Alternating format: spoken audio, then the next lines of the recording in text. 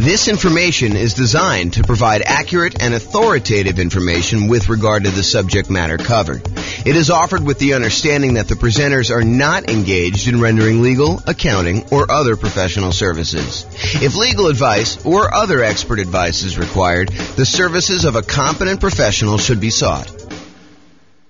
Welcome to the Davenport Real Estate Investing and Real Estate Financial Planning Podcast. Learn all about investing in real estate in Davenport, Iowa, with a combination of real estate financial planning and modeling with numbers specific to Davenport.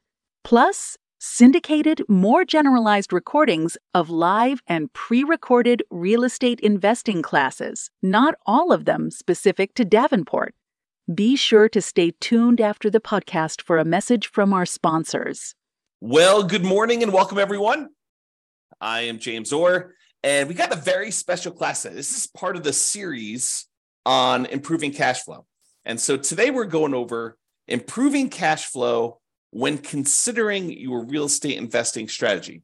When you're thinking about which strategy you want to use, how do we improve cash flow when we're trying to decide whether we're doing traditional buy and hold or short-term rentals or house hacking or nomading or whatever we're trying to do there. So all of the things we're going to discuss today have to do with choosing your existing real estate investing strategy. And this is, as I mentioned, part of the series we're doing. And so we've already covered how to improve rental property cash flow when we are searching for properties. That was covered in a previous class. So if you want to see about all those different strategies, go watch that class. We've also covered all of the different strategies of the largest section, the one that has the most ways to improve cash flow. And that was the financing section. Today, we're covering this, how to improve cash flow during the improved strategy phase. We'll talk about these different options. And then we've got some future classes coming. The one class on how to improve cash flow when you improve the property itself, while you're marketing the property, while you own the property, and then while you're renting the property. So there's different kind of stages that I broke it down into, and we're covering the classes, we're covering the strategies, the 88 strategies to improve cash flow in all of those different stages in discrete classes by stage. So if you're at the stage where you're searching for properties, just review the one for searching properties. If you're at the stage where you're financing, do that. If you're trying to figure out what strategy to use, this is the class you'll want to use for that one. Okay. So when we're thinking about improving cash flow is really made up of how much income you have coming in on the property, all the different sources of income, especially the rent, but then also things like laundry or renting out different parts of the property, or maybe you add in additional services like landscape service or internet service or things like that nature. So there's different strategies of rent or different sources of income like rent, and then all of the other sources of income you have in the property, minus, in order to get cash flow, you have to subtract out all your different expenses. And your expenses are, your mortgage payment, taxes, insurance, maintenance, property management, vacancy, like all of those different things are expenses. And so when you think about how do you optimize, how do you improve cash flow on property? Well, it really consists of two different parts. How do you maximize the income you have on a property? And then how do you minimize all of the different expenses? And a lot of the things we're going to be talking about here today in this class have to do with maximizing income. Although a couple of them have to do a little bit with minimizing expenses, the majority of them are maximizing the income on it. So be sure to consider the impact of both income and expenses and the additional work involved and the value of your time when you're considering all of these different strategies to implement. Because some of the strategies, as you'll find out, they are significantly better cash flow, but they also require a lot more of your time and effort in order to implement them. So just kind of keep that in mind. All right, since we're talking about strategies, this is the list of the different strategies that we've broken out for real estate investing. So I'm not going to cover these because this is going to be covered in its own separate class. However, this is the list. So I'll just run through the titles and you can kind of research these if you want to dig deeper. Buy and hold, real estate investing, buying a property and renting it out and holding onto it for a long period of time. The nomad strategy, buying a property, moving in as an owner occupant, living there for at least a year. It's a requirement of the lender. Usually do this because you can get very low down payments or nothing down payments, and you get improved interest rates, which could lead to some improved cash flow on a property. So you go move into the property, live there for a year, then you convert the property that you just lived into for at least a year into a rental. You buy another property to move into, and you repeat this process until you have as many rental properties as you desire. So that's the nomad strategy. House hacking, which we'll cover a little bit today, because it's one of the strategies we're going to discuss. That is renting out any part of a unit that you're living in. The most common example is you buy a duplex, you rent out one side of the unit, and you live in the other. But it could just be renting out, the property to roommates. You buy a single family home with 4 bedrooms, you live in one of the bedrooms, you rent out the other 3 or even just one, and that is considered house hacking. And there's some variations on that, which we'll talk a little bit about today as well. The BRRRR strategy: buy a property, rehab a property, rent a property, refinance it, and then repeat. So there's the buy, which is the B, and then all those different R's: rehab, rent, refi, and repeat. So all the different bars there for BRRRR. And that's a strategy for being able to buy properties and leave very little or no money in the ideal situation. Most of the time, it's leaving a little bit of money in the deal so that you're able to acquire properties with little down. And then all the quick turning, flipping properties, and then wholesaling and wholetailing. Wholesaling is basically selling your contract in a property to another investor. You find a really good deal and you sell to an investor, and you get a fee for doing that. All the creative financing stuff: buying property subject to, lease option, lease purchase, rent to own, owner financing, agreement for deed, contract for deed, loan assumption, like all of the creative different strategies for financing properties. Those are different strategies. And then partnerships and syndications: if you're going to get together with one or more other folks who want to invest in real estate with you, then you can kind of structure those in various different ways.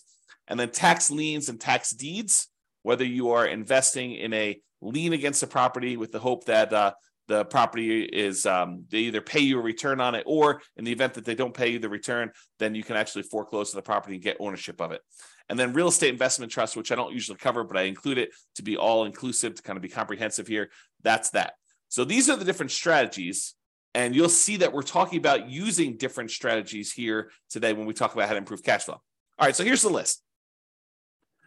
Different ways to improve cash flow when you're thinking about the different strategies you can use as a real estate investor. So one of the different ways you can kind of improve this is to change the term that you're renting out properties. So I think a lot of people think about investing in real estate as you buy a property and you rent it out, and you rent it out to a tenant, and there's a year-long lease in place. And maybe the tenant renews for another year, and you kind of keep doing that. Or maybe they leave early because they got evicted or they can't pay their rent anymore, and you kind of shorten the term in that way.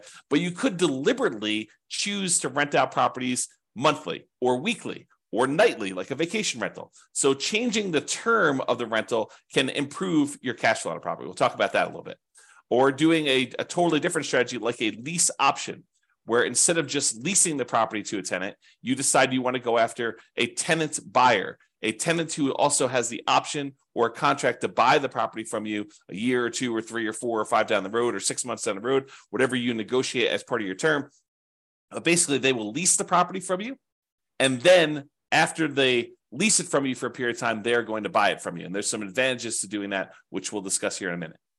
Or you could choose to do a specific niche. You could cater to a group of people who you know are looking to rent in your area. For example, you could choose to focus on student rentals, or you could choose to focus in on traveling nurses and provide them, kind of services related to their particular industry, knowing that they're coming in for, contract periods of time, and they're going to need some extra stuff in your property. Or you could cater to oil workers if you happen to live in an area that has a bunch of people coming into town to do work on the oil kind of stuff that they do. I don't even know what they call it. So you can cater to all these different niches, or you can cater to things like corporate rentals. So you decide to do that. And then I'll kind of group these last 3 together. They're all really versions of house hacking, in my opinion. So we'll talk about roommates, getting roommates, changing a strategy to having roommates, like house hacking with a single family home, or renting by the bed or bedroom. Sometimes especially with like student rentals, sometimes they'll rent out by the bed or bedroom. You might rent out by the bed if you're putting 2 students per room, or you could rent out by the bedroom if you're renting to maybe a graduate student or something like that. Or you could rent by parts. In some cases, you may be renting to renting a property where, you rent the garage separately, or you rent access to the community swimming pool separately, or you rent access to the storage units on the property, like the storage shed where somebody wants to be able to store something or whatever they're doing there. So those are different ideas, and we're going to go into those in detail here. All right, so let's talk about term. So related to term, so term is going to be basically changing the duration of your lease term. So you can either do a daily rental, things like vacation rentals, or there may be some situations where you might rent by the day, or you could do weekly rental. I guess it would be a variation of vacation rental. But I was thinking of if you rent your property out for the Super Bowl weekend, that may be like a daily rental or maybe a weekly rental. But it's all sort of covered under that short-term rental, vacation rental thing. So you can do daily rentals. You could do weekly rentals. Weekly rentals could be a good strategy, or monthly rentals. Instead of doing the weekly, you could do monthly. Or the traditional way of doing this, I think the most common way that most folks are familiar with, is yearly rentals. So in addition to changing the term of your lease, a lot of times you're changing what you're providing with the rental, whether you're providing the house furnished or unfurnished. And so realize that you may have sometimes significant additional startup costs if you're changing the term of your strategy from a year-long lease, which you may be renting out a vacant property, although you could do a furnished year-long lease, and do instead a more of a completely furnished turnkey. Someone shows up almost like a lodging hotel sort of situation where you allow someone to come and stay in the property like that. So typically, rent increases as the duration decreases. So the shorter the term of your lease, typically the higher the rate is. There are probably some exceptions to this, but overall, that's the general rule of thumb. Shorter terms tend to be more expensive than longer terms. Now, the other thing to watch out for, if you're going to go and do the strategy where you're going to change from doing year-long leases to short-term rentals, which could be significantly higher income on the property, you also have to watch out for increased expenses, like increased vacancy expense. You're not going to have 100% of the nights occupied in most cases. There's probably some exceptions to this, but in most cases, you're not going to have 100% of the nights occupied if you're doing some type of short-term rental or vacation rental. You might have 50% occupancy or 70% occupancy or 30% occupancy. So just realize that you may have increased vacancy for doing that. You may also have an increase in marketing costs. Whereas you may market to find a tenant for a year, for the 60 days or so prior to the lease expiring to get your next tenant. If you're doing a vacation rental, you may be advertising on all of the kind of short-term vacation rental type websites, and that may significantly increase your marketing costs and time. And then also your management costs may be much higher. If you're doing short-term rentals, you may have a significantly higher cost to get the property ready for the next tenants, kind of like being in touch with the tenants, kind of doing your contact and making sure everything's ready to go for the short-term rentals. Things like that could be increased by doing a shorter term. And then finally, in some cases, the maintenance on a property on short-term rental could be slightly higher depending on how things in your property wear and what it costs for you to keep up with maintenance on the property for doing that. Replacing things that you might not have in a long-term rental, like linens or shampoos and things of that nature. Like, you could have a pretty significant increase in cost for doing that as well. But in a lot of cases, not every case, but in a lot of cases, those costs are more than made up for by doing the short-term rental. So this class, by the way, is not intended to be like, this is how you do short-term rentals. This class is intended to be like the overview of how do you improve your cash flow and things to consider, then go research. If you're interested in doing short-term rentals, you want to go dig into that particular strategy to become an expert at that particular strategy. Okay. All right, let's talk about lease options. And when I say lease option, I'm talking about the whole kind of like rent-to-own family. Lease option, which is a lease with an option contract. Lease purchase, which is a lease with a purchase contract. Rent-to-own, which is a generic way to describe these, or lease to own, which is another generic way to describe these. So like I'm talking about that whole family when I say lease option. So I'm not specifically calling out lease option. I'm using it generically. Okay, this tends to provide the lease with option where you find a tenant buyer who wants to lease the property from you with the intention of buying it from you 3 months, 6 months, a year, 2 years, 5 years down the road. It tends to provide exceptional improvement in cash flow in markets where the cost to buy is significantly higher than the cost to rent. In other words, where the price to rent ratio is less than ideal. So if you're in one of those markets where it's really hard to make cash flow work, putting a reasonable amount down because the cost to buy a property is so much higher than the cost to rent a property, this could be a great strategy for you to consider. If you think about it, I'll just name some numbers here. Let's say in your marketplace, if you were to go try to buy a property, the mortgage with taxes and insurance and everything on it is close to $3,000 a month. But rent on that particular property is, low 2000s, 2,200, maybe 2,000 even, maybe 2,400. But there's a significant difference between what a property would rent for, and even if you put 20% down or 25% down, what the property would cost you to buy. If you're in a market like this, lease option could be an interesting strategy. Why? Because when you're talking to someone who is coming in, they're leasing the property with the intention of buying it later, you need to talk to them about what it's going to cost them to buy the property. So you get to, instead of just comparing rent to rent when you're marketing your property, now you get to discuss with them, this is what it would cost if you were just renting the property. If you were going to buy the property, though, it's going to cost you about $3,000 a month or $3,200 a month. And so rent is going to be a little bit higher than what normal rent is on this property, and you're going to be able to buy it later. And if they tell you, look, I can't afford a $3,000 a month payment, what they're telling you is, I'm never going to be able to buy this property. I can't afford a $3,000 a month payment to buy it. So you're setting them up for failure if you try to put a tenant buyer in a property where they tell you up front that they can't afford what the payment's going to be when they go and finance it. If the only way they can afford the property is when they're renting it, then they're never going to be able to afford the property. Now, there's exceptions to this, right? Like someone comes into a windfall of some sort and they're able to get a big enough down payment where they could buy it all cash and they no longer have a monthly payment, or they get a big enough down payment where they're able to do that, or they think the interest rates are going to go back down.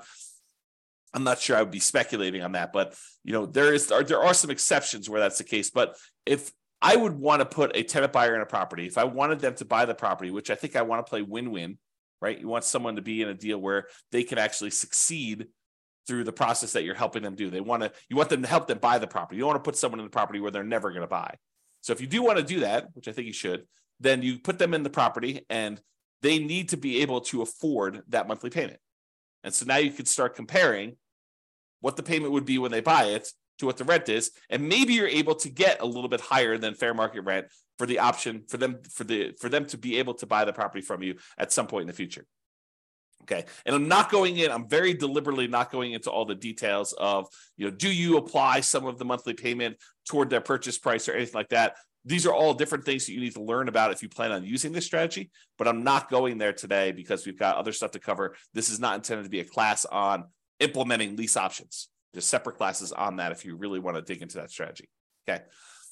However, even if the monthly fee, the amount you're charging them monthly, was completely identical, right? You were able to get only the same amount you were able to get for rent as renting the property versus doing a lease option. You were only able to get that same $2,200 a month, whether you did either strategy. If that was the case, there are some significant improvements to cash flow from getting a non-refundable purchase deposit when the tenant buyer comes in the property. So even if the tenant buyer is only able to pay $2,200 and the tenant would normally pay $2,200, if you're getting for example, a $10,000 non-refundable purchase deposit, that would significantly improve your cash flow on the property.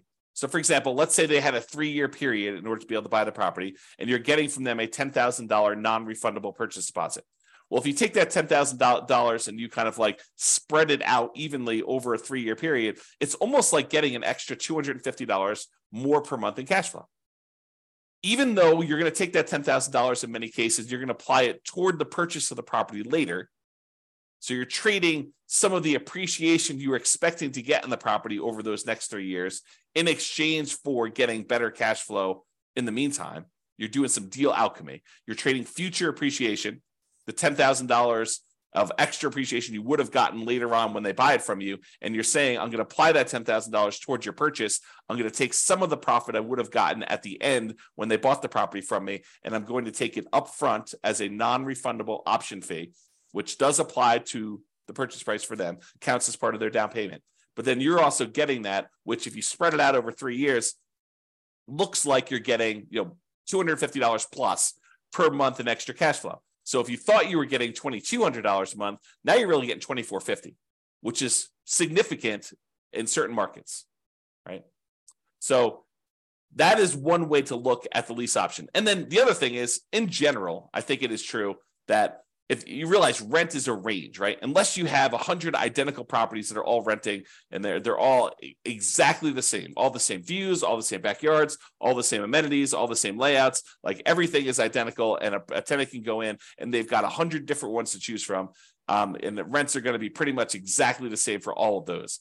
But if you've got one property and another property, and the other property has slightly different layout or slightly different amenities or slightly different kind of upgrades or slightly different view or slightly different location in the neighborhood, like the rents on those are not identical. And so there's a slight range of what rents can be. If you're a really good marketer, you might be able to get a little bit higher. If you're not such a good marketer, maybe you're going to be a little on the lower end. So realize that the range, rent is not an exact number, and rent ranges vary. And if you're doing a lease option, you're giving someone the ability to buy a property from you, you're almost always going to be on the top of that rent range. You're usually not going to be on the low end of a rent range by putting a property up for lease option, because you're adding something that is extra, that is special, that's valuable to them. So you're almost always going to be at the minimum at the top of the rent range. And in some cases, you're able to get a premium. Okay. And one of the other little perks of doing lease options is you might also improve your cash flow through slightly lower maintenance, slightly lower vacancy, and slightly lower management. So these aren't like huge numbers, although they can be, but they tend not to be these huge numbers. But realize if you've got a tenant buyer in a property who has ownership mentality, who is on the path to buy that property from you, a lot of times they have pride of ownership. They think that they're buying the property, and so they want to maintain their property a little bit nicer. They tend to stay a little bit longer, although there's exceptions to that. And you tend to have to do less management for them because they are owners. They think that they're going to be owners of the property. So the ownership mentality of tenant buyers versus tenants could be a huge plus to help you with your improving cash flow. So for that reason, doing this lease option strategy, changing your strategy to be lease options, could be hugely beneficial. And I've also talked about how in the past, and this is sort of a side note, go like research this more with one of our other classes, but I've also talked before about this idea of being able to use the lease option non-refundable option fee in order to use that as the down payment to go buy your next property. So imagine you're doing a nomad property where you move into the property, you put 5% down, and you move into the property, you live there for a year. And then when you are planning on exiting that property in order to go buy your next one, you get a tenant buyer to come in who's going to be a tenant and buy the property from you. They give you a option fee on the property. Let's say it's 5% of the purchase price.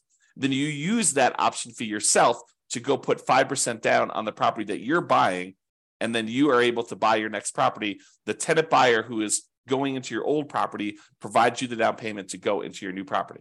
So this could be a strategy to provide you with the down payments to continue your own investing strategy as well. All right, let's talk about niching. Specialization tends to be more expensive than generalists.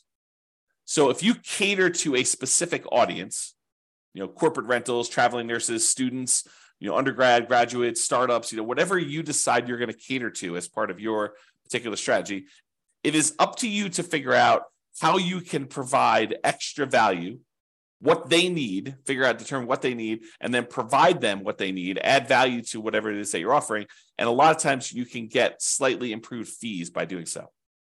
Okay. So what can you offer them that would be more attractive to people in that group than just renting another property? And then what's a reasonable premium you can charge for providing that extra value? So if you're going to charge money for students, maybe you provide housing that's near the university and some extra things that students would like the terms that kind of coincide with the school year, or the ability to have their parents co-sign, or whatever it is that is appropriate for you and that particular niche that you're serving.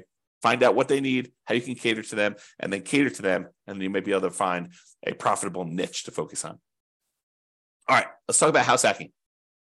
So house hacking is renting out part of the property while you live in the property. And we're going to go over 3 different examples. We're going to talk about getting roommates. We're going to talk about renting by the bed or bedroom. And then we're going to talk about renting by parts. So let's jump into that. So let's talk about roommates. So imagine you have a single family home. You might be renting bedrooms with use of other parts of the property. So you rent them a bedroom, but they get use of the kitchen and the basement and the living room and maybe a parking spaces if you have that in your property.